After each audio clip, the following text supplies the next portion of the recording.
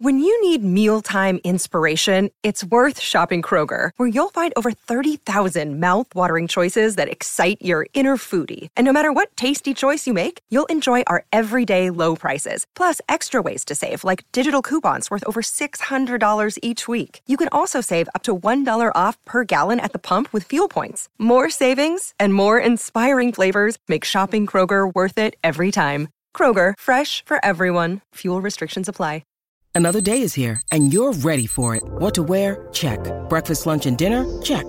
Planning for what's next and how to save for it? That's where Bank of America can help. For your financial to-dos, Bank of America has experts ready to help get you closer to your goals. Get started at one of our local financial centers or 24/7 in our mobile banking app. Find a location near you at bankofamerica.com/talktous.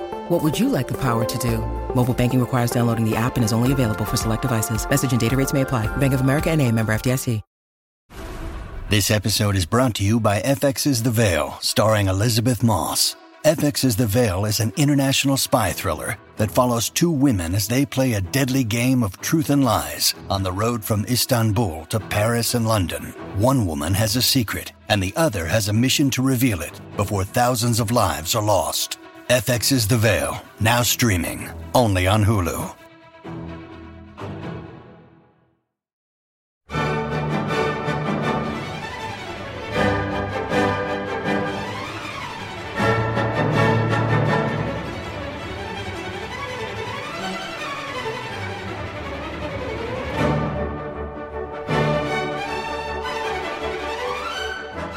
Hello, I'm Oliver Condit, the editor of BBC Music Magazine, and welcome to the BBC Music Podcast. You can buy a copy of the magazine at your local newsagents or download our app to your iPad, Kindle Fire or Android tablet.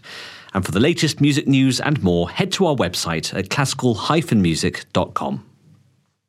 Hello, and welcome to our monthly cover CD podcast, in which we take a brief look at the works on the disc that accompanies the latest issue of BBC Music Magazine. I am Jeremy Pound, the magazine's deputy editor, and with me today is our staff writer, Rosie Pentreath. Hello. Today, we're listening to our April 2015 issue CD of British works inspired by the ocean waves, Elgar's Sea Pictures, Bax's Tintagel, and Stanford's Songs of the Sea. We're going to push the boat out, as it were, with Elgar's Sea Pictures. Hoisting the mainsail in this performance is mezzo Jennifer Johnston, ably assisted by a crew of the BBC National Orchestra of Wales, under the captainship of Francesco Angelico.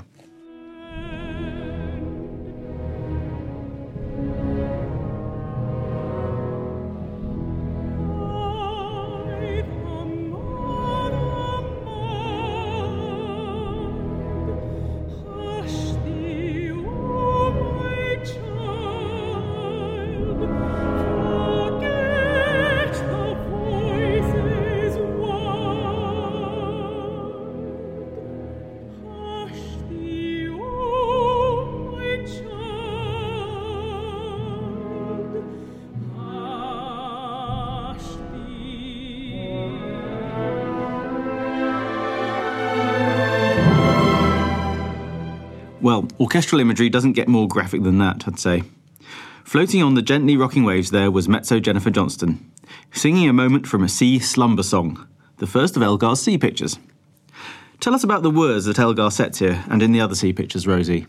Well, Sea Slumber Song is a poem by the English poet Roden Noel. It begins, "Sea birds are asleep, the world forgets to weep, sea murmurs her soft slumber song."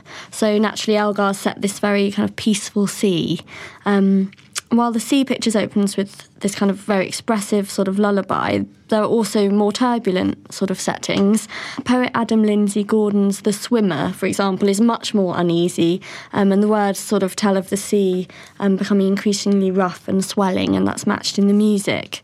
The way Elgar set his wife Caroline Alice's poem, In Haven, and also Richard Garnett's Where Corals Lie, is much more grandiose, and you get the sense of how awe-inspiring the sea can be. Elgar, incidentally, composed his Sea Pictures in 1899, and they were premiered at the Norfolk and Norwich Festival that year, sung by the formidable contralto Clara Butt. By all accounts, she was dressed as a mermaid, which must have been rather wonderful to behold. In the main, if you'll forgive the pun, the Sea Pictures have quite a calm feel, a kind of atmospheric feel.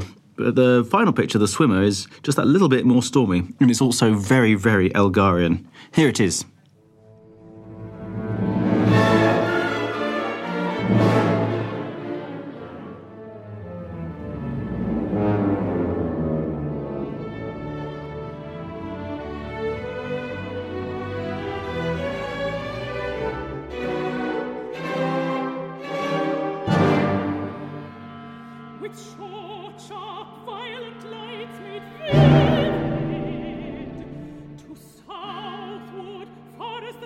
it can roam. Only the swell of the surges leave it, the seas that climb and the surf. That was The Swimmer, the last of Elgar's Sea Pictures, sung here by Jennifer Johnston on our April issue cover disc. Also on the disc is Stanford's Songs of the Sea, sung by baritone Mark Stone and the London Chorus with the BBC Concert Orchestra under Barry Wordsworth. Here they are in Drake's Drum, the first of the set.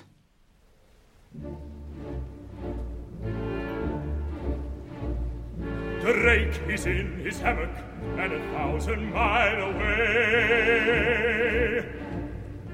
Captain, at the sleeping there below, slung between the round shot in Nombre Dios Bay, dreaming all the time of Plymouth Row. Yonder looms the island, yonder lie the ships, we sail the land of dancing hill and toe. And the shore lights flashing, and the night tide dashing, he sees it all so plainly as he saw it. Composed in 1904, Stanford's take on the sea and his choice of text to set are very different from Elgar's, aren't they, Rosie? Yes, so while you've got this sort of sense of peace and very immersive music in Elgar's Sea Pictures, Stanford's work is much more turbulent and sort of immediate. It opens with Drake's Drum, which we heard there, which, as you can hear, is very march-like and it feels very patriotic. And Devon, oh Devon in Wind and Rain and The Old Superb are both quite bolshy and kind of uproarious as well. These songs come more from the point of view of the sort of seafaring, tough naval men than they do the kind of awe of the sea's mystery. Well, as with Elgar's Sea Pictures, Stanford's Songs of the Sea are 5 in number. As a proud Cornish person, Rosie, you will doubtless want us to play a clip from the third of them. So here it is, sung by Mark Stone. This is Devon, oh Devon, in Wind and Rain. Drake in the North Sea, grimly prowling, treading his dear revenge's neck. Watch with the sea, don't drown him growling, galleons drifting wreck by wreck. Fetter and faith for England's neck, faggot and father, saint and king, yonder the devil and all go howling. Devon, oh Devon, in wind and rain. Drake at the last of nobly lying, knowing the night that toward him crept. That was Mark Stone and the BBC Concert Orchestra in Devon, oh Devon from Stanford's Songs of the Sea. But let's finish by heading a little further west into Cornwall and the glorious site of Tintagel.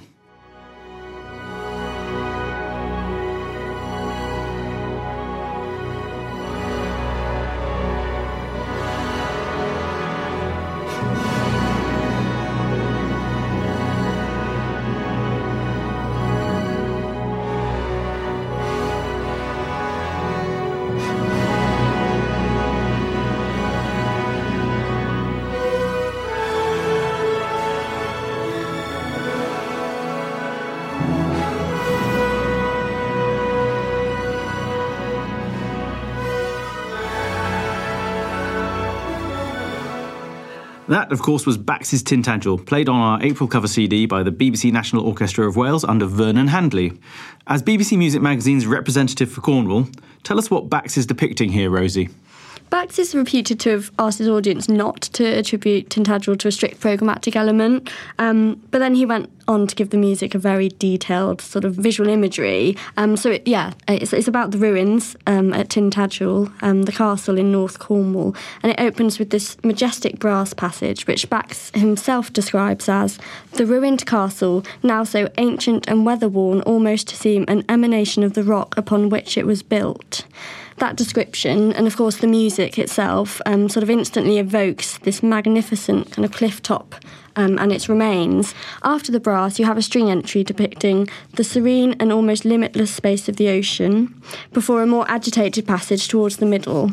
a passage which will perhaps convey the impression of immense waves slowly gathering force until they smash themselves upon the impregnable rocks, according to Bax. The piece concludes, to quote Bax again, with a picture of the castle still proudly fronting the sun and winds of centuries. So you can see it is very programmatic. I mean, Bax has got these very detailed descriptions of the landscape, and I think any of you who have been to Cornwall, and specifically Tintagel, will appreciate kind of how evocative this music is, and sort of you can picture these wild cliffs and views of the sea. Exactly. And our recording of Tintagel, incidentally, is conducted by Vernon Handy, as I say, who I dare to say had few, if any, peers in the orchestral music of Bax. Anyway, this, sadly, is the last podcast that Rosie will be doing for BBC Music before she heads off to exciting new ventures in Australia. I'll be back next month in the company of editor Oliver Condy when we'll be discussing our May cover CD of Shostakovich's Symphony No. 10. In the meantime, it's goodbye from me, goodbye from Rosie. Goodbye. And we're going to leave you with the glories of the Cornish coast, courtesy of Arnold Bax.